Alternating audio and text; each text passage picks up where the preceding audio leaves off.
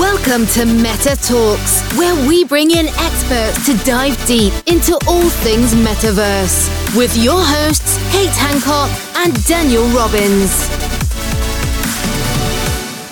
So today we have Garrett Openshaw from Moonify. The great thing is Garrett and I connected on LinkedIn, and it was funny because he mentioned that he used to live in the Philippines. Obviously, you can see here, I have Philippine Blockchain Week as my background, and Philippines has always been special to me. So I'm excited to talk to you today, Garrett. I think we spoke for like 15 minutes before we even got on this show. Yeah, for sure. I've been looking forward to connecting with you for a long time. And we kind of have circled each other, you know, and tried to put this together, both of us. And so I've been really excited about this. I'm excited to talk Philippines and blockchain and everything with you as well. Awesome. I know. And I can't wait to get into the company, what you're doing. I know you're working on a lot of different projects. So just tell everyone quickly of how did you get into the Web3 space, Moonify, community financing, all these things. You know, where's your background at and how did you fall into this? Yeah, great question. So my background really is in media and government relations. So I spent over a decade in Asia, about 13 years in Asia, producing TV shows and doing government relations. So kind of negotiating things between Washington, D.C. and Beijing primarily. And so I've always, and then I produced a couple of dozen different television shows in China. My company, Mojo Media Works, had the exclusive rights to all of the CBS Paramount library. So we produced America's Next Top Model and China's Next Top Model and Project Runway and some China Idol and some other shows that were just local Chinese shows. And then that's what took me to the Philippines as well. So I've always been involved in media related ventures. Web3 is something that's pretty unique and different. And so a good friend of mine kind of told me, the background is basically he was an investor. He's my partner, Taylor Perkins. He was an investor and a trader. And he kind of, everybody was giving him a hard time because he was so into crypto. And what happens with crypto is like, you dig into it and pretty soon you talk about it a lot, right? You go down the rabbit hole. Yeah, it relates to everything. And you just start thinking about it a lot and you're excited. So you tell people. And so he did that. And everybody was just like, you're getting scammed. Crypto's a scam. You're going to lose all your money. Finally, after a couple of years of this, his boss and family had this intervention and they're, hey, you need to stop. You know, this is like an addiction and you're going to lose everything. And he's like, no, I think we're going to be okay. I think we're doing all right. You know, I think we're going to make it. And then 2 months later, he announces to everybody, I'm retiring and moving my family to Puerto Rico. And we're going to go relax on the beach and hang out. And they're like, you're 26 years old. Like, you can't retire. Like, how's that possible? He's like, well, my investments have worked out well for me. And then everybody who was telling him, like, this is a scam was calling him all the time, like, hey, how do I do this? Right.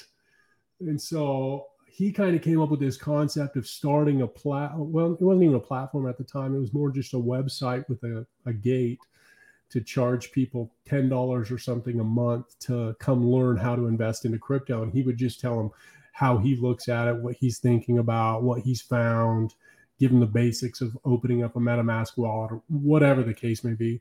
And he told me about that. And I was like, yeah, this sounds like something like I could get behind. And so when it was just in that concept stage, he and I and another really close friend who is also a partner in it had a kind of a little bit longer term discussion and just talked about all the impacts of kind of the incentive structures that you can align using crypto. And I was like, okay, we have to do this. And not only here, but we have to connect like globally and with China because this could kill it there. And I have a lot of good relationships there. And so that kind of, from that point forward, we kind of spun it up. Man, that's amazing. So how did you get into Moonify? Well, that was the beginnings of Moonify. That we started off, we originally called it market shares because it was going to be social media platform, we realized real quick one thing is like one person's insights are not right for everyone, right? And like what you need and what I need are there will be some overlap, but they won't be exactly the same. And what your expectations are and what somebody else's expectations are, there'll be some overlap, but they won't be exactly the same. And so we realized pretty quickly we need a lot of voices so that you can get what it is that you need. And so we looked at it and said, instead of a website where you explain this to everybody, it should be a platform where we bring in all of the brightest minds in the space and they create content, and then we can create a system that teaches people and gives them kind of insights into who these creators are, and so that they can look at it and very quickly realize who fits with their thesis, and they can follow them and learn from them. And so that's what Moonify became. And then we met our technical founder, who was at the time, he was the chief technical officer for Dash Core Group, which is, at the time was a top 10 cryptocurrency. And he left Dash and started what was market shares at the time and what turned into Moonify with us. And we've been building it for about a year and a half. And we're launching imminently. So it's... well, congratulations. It's amazing. You got the team and collaboration. And so what interests me is, like you mentioned, it used to be you just give money to somebody and, you pay them and maybe they give you like a service or product and maybe you become passionate about it, but you can't really have a stake in it. And then obviously crowdfunding became a big thing. But I still don't think, a huge amount of people really benefited from crowdfunding, whether it was getting funded or funding. But now with everything that we're seeing here, like you mentioned, it's almost like you could, I know maybe not use the word invest, but you could put money into like a community, or you could put money into a product or service, and then you could get, some sort of monetary value in the future, or feel like you help build something, like you're actually a part of it more so than anything in the history. And I think we were just talking to somebody about movies. Like I would love to produce a massive major hit movie, but now, if the movie is being funded by crypto, there might be a token exchange where I could feel like I'm almost like a producer. Right. But not only like you're a producer, but the movie itself will have a greater impact because now, you can, I don't know if you know who Russell Brunson is, but he's got some books and he's just built some massive sales funnels. He's kind of the sales funnel guy. And of course, every time I hear a quote from him, it has something to do with 1,000 true fans or something like that. Or I can't remember it might be 100, but it's not a very large number. And it's like, if you have this many like true believers, like it can change the world because they all know 100 people. And, it's just like with Taylor, when he started investing and people realized not only that he was passionate about this, but that they could find success in it. Everybody wanted his, he's getting 200 text messages a day asking for advice, right? And everybody has that kind of impact in their own sphere. And if you're super passionate about a project that you're working on, most of your friends will be like, well, I have to check it out because, and especially if it's something as easy as a movie. And so you would have, if you can tokenize something like that, two things happen. One is you can gather a massive amount of value from a community. Mm-hmm. Two is that the community itself can extract a maximum amount of value as well. So you get to A, be the fan, B, you get the ownership rights of like the clout that comes with being an executive producer, right? And you get to tell people I was a part of it. You get you'll get the movie posters, first releases on the walls. It'll have your name on it, but those are cool things. And then at the same time, there are financial incentives as well. And I think for me, that's what, like when the light clicked for crypto, that's what it was that crypto is a place that no matter where you are in I'm going to call it a system, in an ecosystem, right? But no matter where you are in this system, wherever you add value, at that same level, you get to receive value. And there has never been a tool set like that before. And so that's what's massively changed about it. And I wasn't super engaged in it previously, but as I've dug in, it's just like mind-boggling.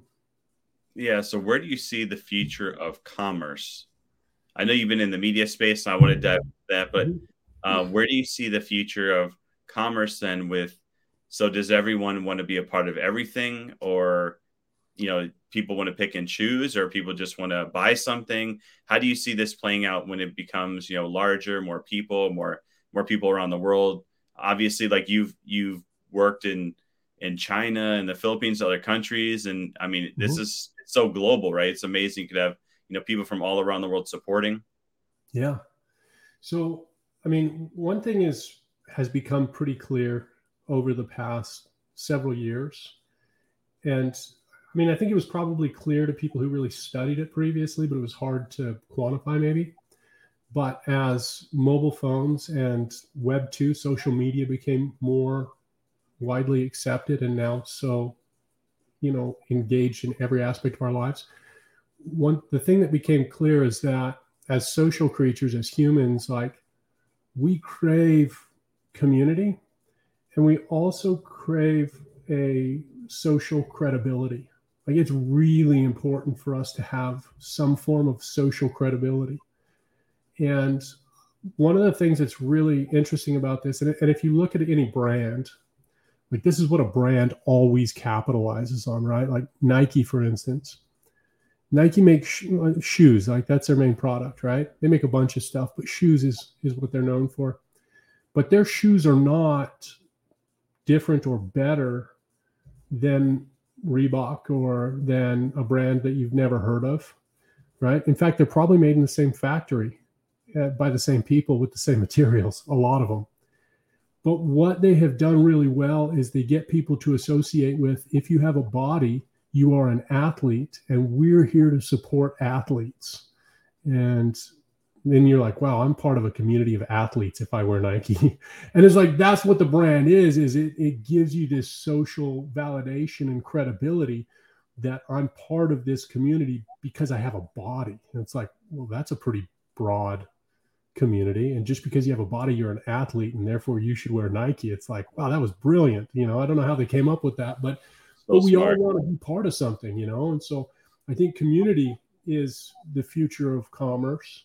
But it's not just the future of commerce, it's what commerce has always been. So would you say then that and that's amazing. The ads really just taken off, like, genius on their part. I'm sure they have the best of the best in their marketing department, I can imagine. Or whatever to spend on it. So yeah, was that your idea? No, right. No, not mine. So, and that's fascinating. So do you think then that the term influencer is going to mean something completely different then? So, it's kind of interesting. We call it influencer here. In China, they call it a KOL, a key opinion leader. And really, what I think the role of influencers is to establish the baseline for social credibility. And so I think that role has always been set by a member of a community. Like, it doesn't matter if you're physically part of a community or something else. There's always tends to kind of rise out of that a person that everybody else looks to as, like, I want to be like that person. I want to be like Mike. Like, that was what made Nike really was. Yeah. Everybody wanted to be like Michael Jordan. But every community has a person like that, right? And Nike's been able to capitalize by attracting a lot of those people, for instance. But we all look to them and like, okay, so that's like the pinnacle of credibility in this. Which ways can I be similar to that person or those character attributes so that I can also gain similar social credibility and recognition and validity?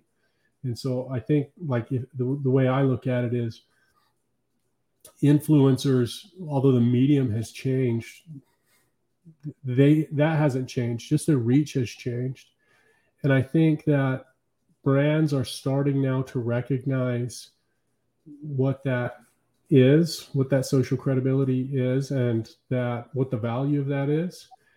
And I think they'll continue to grow through influencers, and influencers will continue to grow in influence. But there will also be a lot of micro influencers who are much more influential in a smaller community. And I think that there's a lot of power in harnessing that. Yeah, it's interesting. Like you said, the value used to be I have following. That might equate to people clicking on a website if I tell them, or purchasing a product. But I think a lot of times that doesn't happen. I think brands have, like you said, it's just like, okay, I base, I'm going to pay you because you have 1 million followers. I'll pay you, why if you have 2 million followers. And although it doesn't mean that just because you have 2 million versus 1 million that you're going to get more purchases. So it's quite interesting how brands, like you're saying, are seeing the value in people and the value in their connections and their community and in other ways. So thank you for sharing that. I'd love to learn more about the media side, because I'm fascinated. Yeah. I haven't seen a huge, I don't want to say disruption, but change necessarily when it comes to media. Maybe I just don't know of it yet with, like Web3 and crypto. And I'd love to understand what you're seeing as, the future of media, which I know media could be a million different things, but you've done TV and something fascinating. Traditional cable TV for the first time ever was beat out by streaming. I think it was last month in percent of watch. So I'd love to hear, where do you see the future of media and how that's going to go out? Yeah, great question. So I'll speak primarily to social media because that's where Moonify is. And so it's where the majority of my thought is on this subject, right? It's like every day I'm dug into that pretty deep. So one thing that we found is that social media disrupted everything. But what I will say is that the one thing that wasn't disrupted is the incentive system, right? The incentive system was always, for one big player, was incentivized to get as much of everything as possible. And then social media disrupted the incentive system a little bit because they realized, like, these influencers, these can be our workhorses. Like, we can really take advantage of these influencers and we can give them a little piece and then we'll make the lion's share. I look at it like, I like a lot of metaphors. And today this is a good one because, one, we're talking about media and Disney is the biggest player in media in the world. And now we're talking about incentive structures. So I'll tell you, are you familiar with Pinocchio? Have you seen the movie Pinocchio? Of course. Has anyone not seen Pinocchio? Yeah, everybody's seen Pinocchio, right? So I'm going to paraphrase Pinocchio. So Pinocchio is about a little boy who wants some social credibility. He wants to be considered a real boy, like more than anything, and he'll do anything for it. And he goes out and he finds someone who tells him, I can give you everything that a real boy wants. And so I can give you fame and fortune and everything great. Just come with me and do what I say. So the little boy says, okay, I'll do it. And he does his dance. I have no strings, right? And this fox is over there like, the guy collects all the money and he gives Pinocchio peanuts and throws him in a cage. Anyway, Pinocchio escapes that kind of a slavery. And then somebody tells him, that's not what you want. What you really want is freedom to do whatever you want. And I know this island where you can go and get whatever you want, do whatever you want, and just have fun. And it's going to be freedom all the time, anywhere. And you can just show off your freedom. So they go there. And they get them to act like absolute idiots, jackasses, if you will, right? Like they get them to just act like morons, breaking stuff, drinking, smoking, just playing pool all day, not doing anything like for the betterment of anybody. And over time, they literally turn into jackasses. They turn into donkeys. And as they turn into these donkeys, the owner of this island now takes them and starts putting them to work in the salt mines. And they become these controlled jackasses that are there to be the beast of burden for this master, right? And it's like, that's what social media is today. It's like, it's these guys who tell you can come in here and be famous and do whatever you want and everybody's going to love you for it. And so people just go buck wild and turn into absolute jackasses. And then because they're incentivized to do that, right? That's how you get followers. And when you have followers, then you're famous. And if you're famous, then you're going to make all this money. And then it's like, it's going to change your life. And what happens is they give a little bit to those creators and they incentivize them to have their content be like overly sexualized, to be politically or otherwise divisive, or to just tell people whatever they want to hear. Like that's what the incentives are to do. And then it's like, these are the salt mines and these are the donkeys, right? They're doing all the work. And that salt mine owner, Zuck, is sitting over there making all the money. And he's just happy, like, glad I got these donkeys, really cheap, really easy to do. All I had to do was promise him a bunch of stuff that's totally pie in the sky. It's like that incentive structure. So like we look at it like social media, it's not bad. Media is not bad. We hear people tell kids a lot of times, like, you got to get off social media. I'm like, yeah, that's true. But it's not because the idea of social media is bad. Like it adds connection and capability to contact people. And I'm in touch with people in China that I could no way otherwise be in touch with. And they're really close friends of mine. And so that part's not bad, but the incentive structure is totally broken. And it's not possible to fix because it's the foundation that everything is built upon. And so you got to like tear everything down to rebuild it. And so crypto and Web3, which are inseparable to me, really give the opportunity to change those incentive structures. And so like for Moonify, right? So what happens with Moonify that's very different is we will have a security token, which is actual ownership of the data. Like it's actual ownership. It's equity in the company that owns the data. And so they'll have control over it in terms of like governance. If the data gets sold, that's a community decision. The community owns it. If it gets sold, the revenues go out to community members based on the number of tokens that they have. Like it's split up based on that. And so they benefit in every way that a founder would benefit in starting it. But on top of that, like instead of being incentivized to just do stupid things and do things that you're going to regret later on in your life, the incentive is to give good information that will help people grow their portfolios. Because it's also, we give the tools to the creators to monetize directly from their following. And so if I'm charging you a subscription fee to come learn investing from me, I better give you information that grows your portfolio at a rate faster than the subscription rate coming out of your pocket, or you're going to leave. So I'm incentivized to do that. You're incentivized to find people who will help you grow your portfolio because your wealth grows. Everybody's incentivized to help each other because every person on there who owns the token benefits from everybody else in the system that has the token. And so you're incentivized to help each other instead of tear each other down. And so what this allows us to do is just change an incentive structure that will utilize all of the good things of social media, the connection, the information sharing, the instant knowledge, the capability to learn and grow, while getting rid of all of the negativity, the incentive structures that incentivize each other to polarize and tear each other down and be negative and just talk trash and, other things that aren't beneficial to anybody.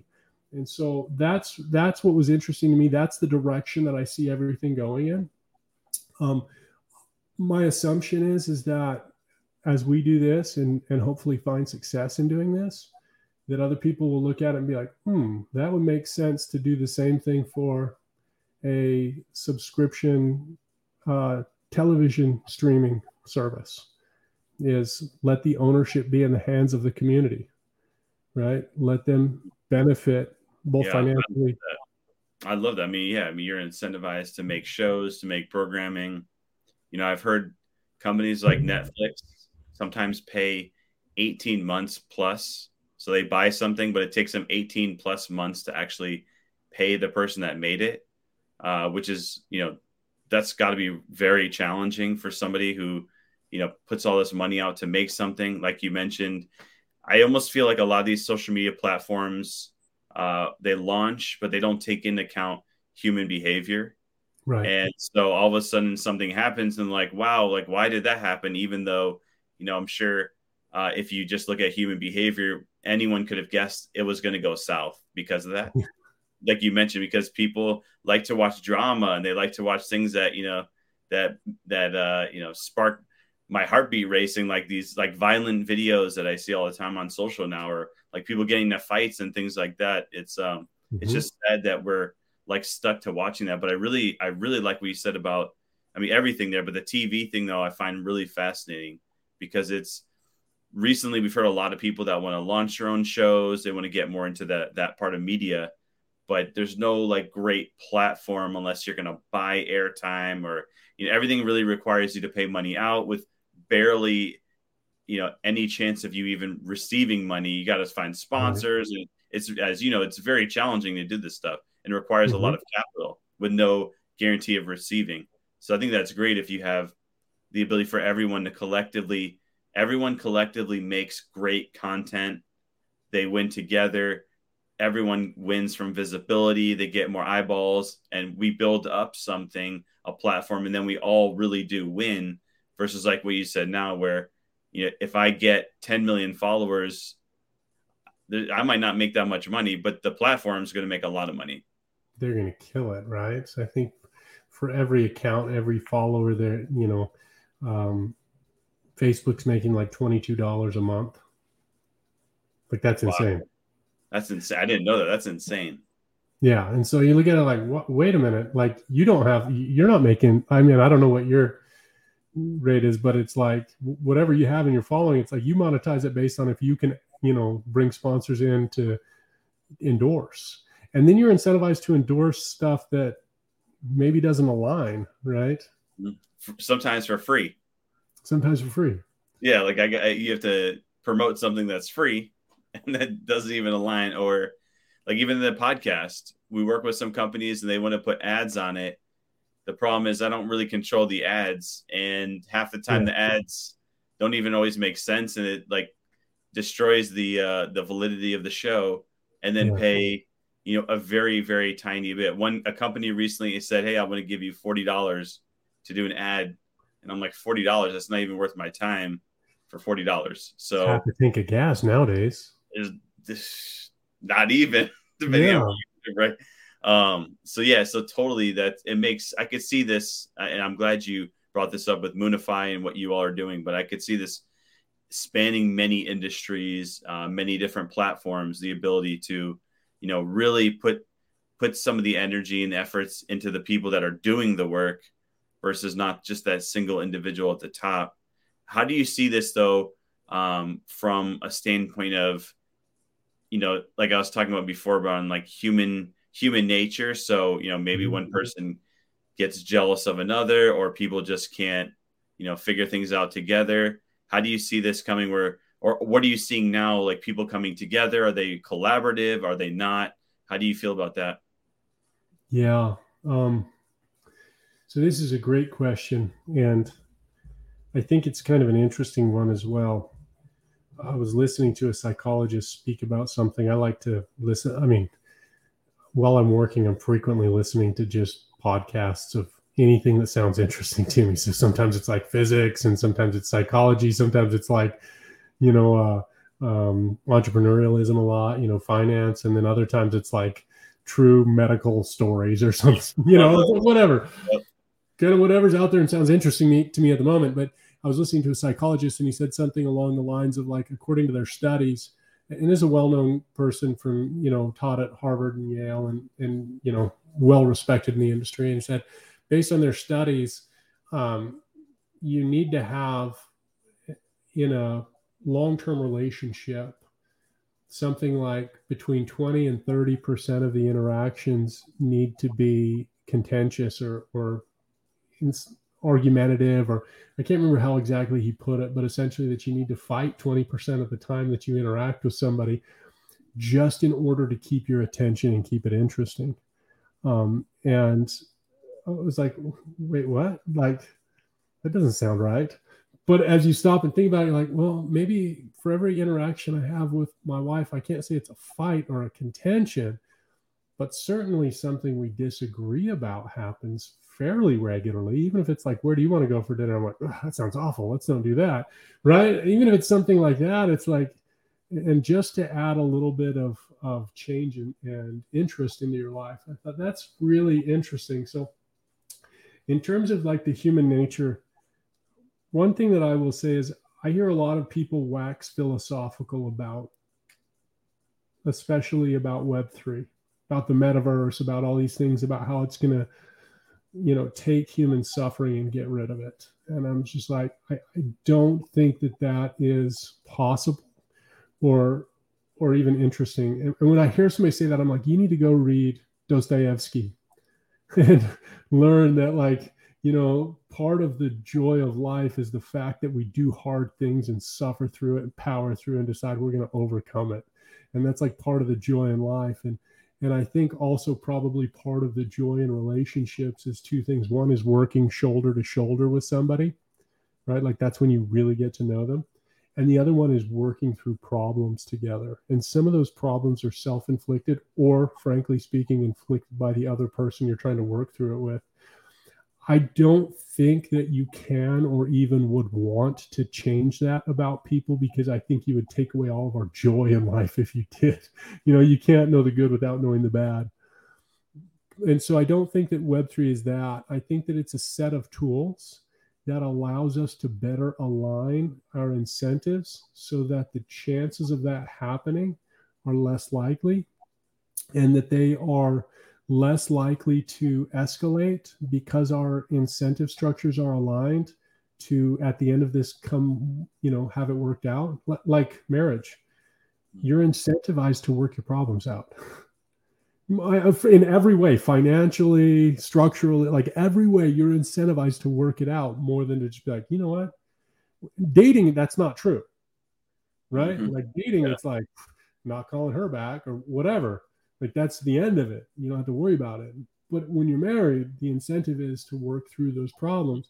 And the same thing I think in life is that we need to figure out ways to align our incentives with those of the media, with those of our customers, with those of our friends, with those of the people around us, with our community, and not just try to like, hey, if you have 1 million followers, I'll pay you X. If you have 2 million, I'll pay you Y. But align our value systems and our incentive structures so that everybody benefits from good behavior. And you just know that at times my interpretation of good behavior and your interpretation of good behavior are going to be overlapping but different. And then at other people, it's going to be diametrically opposed. And realize that that's going to happen, accept that that's going to happen. In some cases, embrace that because it brings some creativity to it that gives you new ideas. And then incentivize everybody to work through that rather than escalate it into something that nobody wins from. Yeah, man, I have not heard this before. So I appreciate it. I think people listen to more podcasts, right?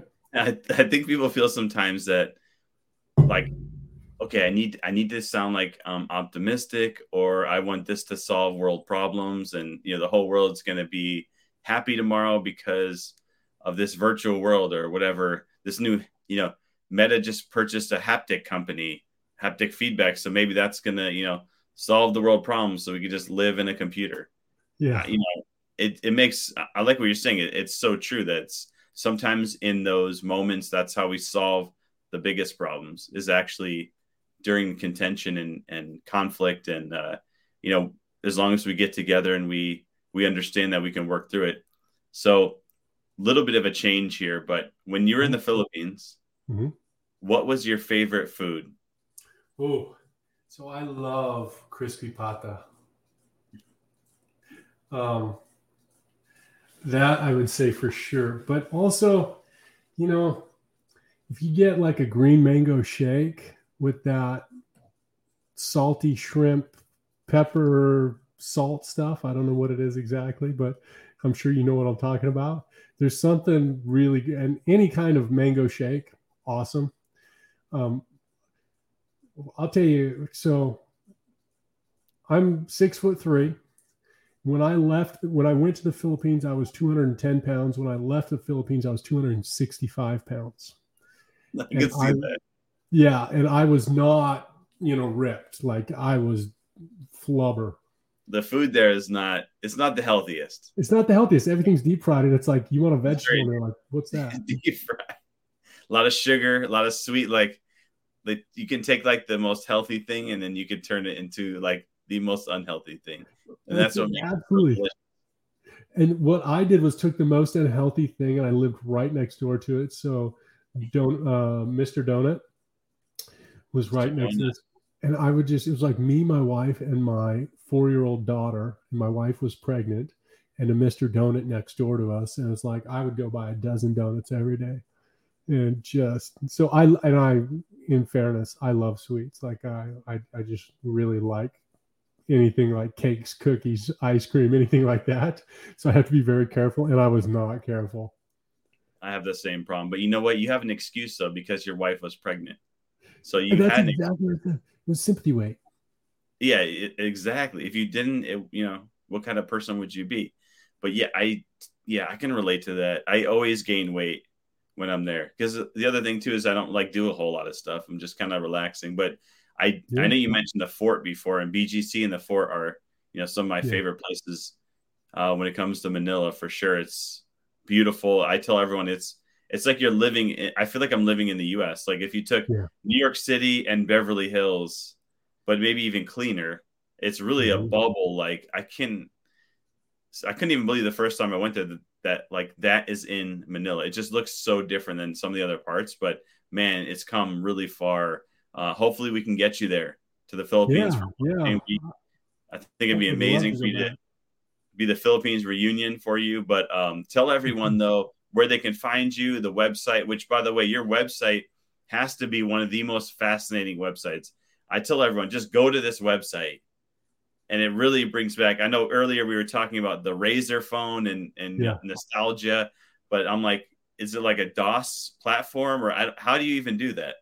Yeah, great question. So we started off with a very traditional website, hired a traditional website designer.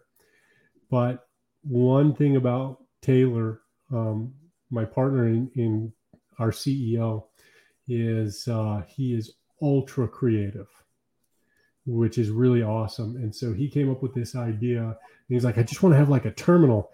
And I was like, you mean like the movie War Games? And he's like, I have no idea what you're talking about. And I'm like, okay. So I found like he's explaining what he wanted. And I found this old like YouTube video of, in 1983, Matthew Broderick came out with a movie called War Games. And basically what it was, he sat at this computer terminal, which was designed to play chess against humans. It was about artificial intelligence, the movie. And you sit down, it's like, hello, Dr. Smith or whatever, would you like to play a game? And that's what it's just like the letters, and it's like Y or N. And so I sent him that video. He's like, yes, this is exactly what I'm talking about. And so it's in Moonify colors, but it's a DOS terminal. So you open it up and you say, are you here for the financial revolution? And then it's a Y or N. And you choose one of the two. If you say Y, it then says, okay, here's your next options. Here's your commands. What do you want to do? It's set up for content creators to go and apply to become a member of our Citadel, which is our top content creators. And so our biggest influencers will be members of the Citadel, and they'll have significant governance and incentives within Moonify. And so we've got a few hundred Citadel members currently. When that is completely maxed out, which we'll do over the next, call it year and a half, we'll have 2,000 total members in there, and they'll be able to develop governance proposals for the platform and the site. And so we will change it back to a more traditional website so people can actually find information about us. But we did that a little bit on purpose, not having as much information, but just being a little bit more intrigue. No, I love it. War Games, though, you can't launch any nuclear weapons at any foreign powers using that. Nothing happened when I pressed Y or N, besides giving me a lot of great information. So if you press N, something different happens, though. So you got to check that out, too. That is awesome. Well, thank you. So check out Moonify. It's MUUNIFI for people that don't know. And Garrett Openshaw, I'm guessing LinkedIn, is that your place? So I'm on LinkedIn. We're probably much more active on Twitter. And so Moonify Social, MUUNIFI SOCIAL. It's at Moonify Social on Twitter. You can see us there. We're pretty active in the crypto Twitter space. I'm the only one who's active at all on the LinkedIn space in the company.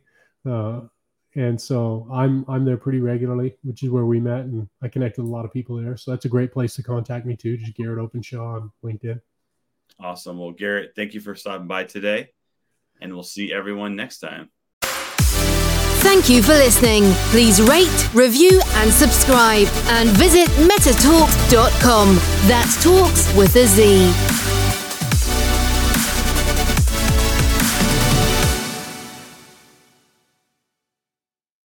Waiting on a tax return? Hopefully it ends up in your hands. Fraudulent tax returns due to identity theft increased by 30% in 2023. If you're in a bind this tax season, LifeLock can help. Our U.S.-based restoration specialists are experts dedicated to helping solve your identity theft issues. And all LifeLock plans are backed by the $1 Million Protection Package. So we'll reimburse you up to the limits of your plan if you lose money due to identity theft. Help protect your information this tax season with LifeLock. Save up to 25% your first year at LifeLock.com/aware.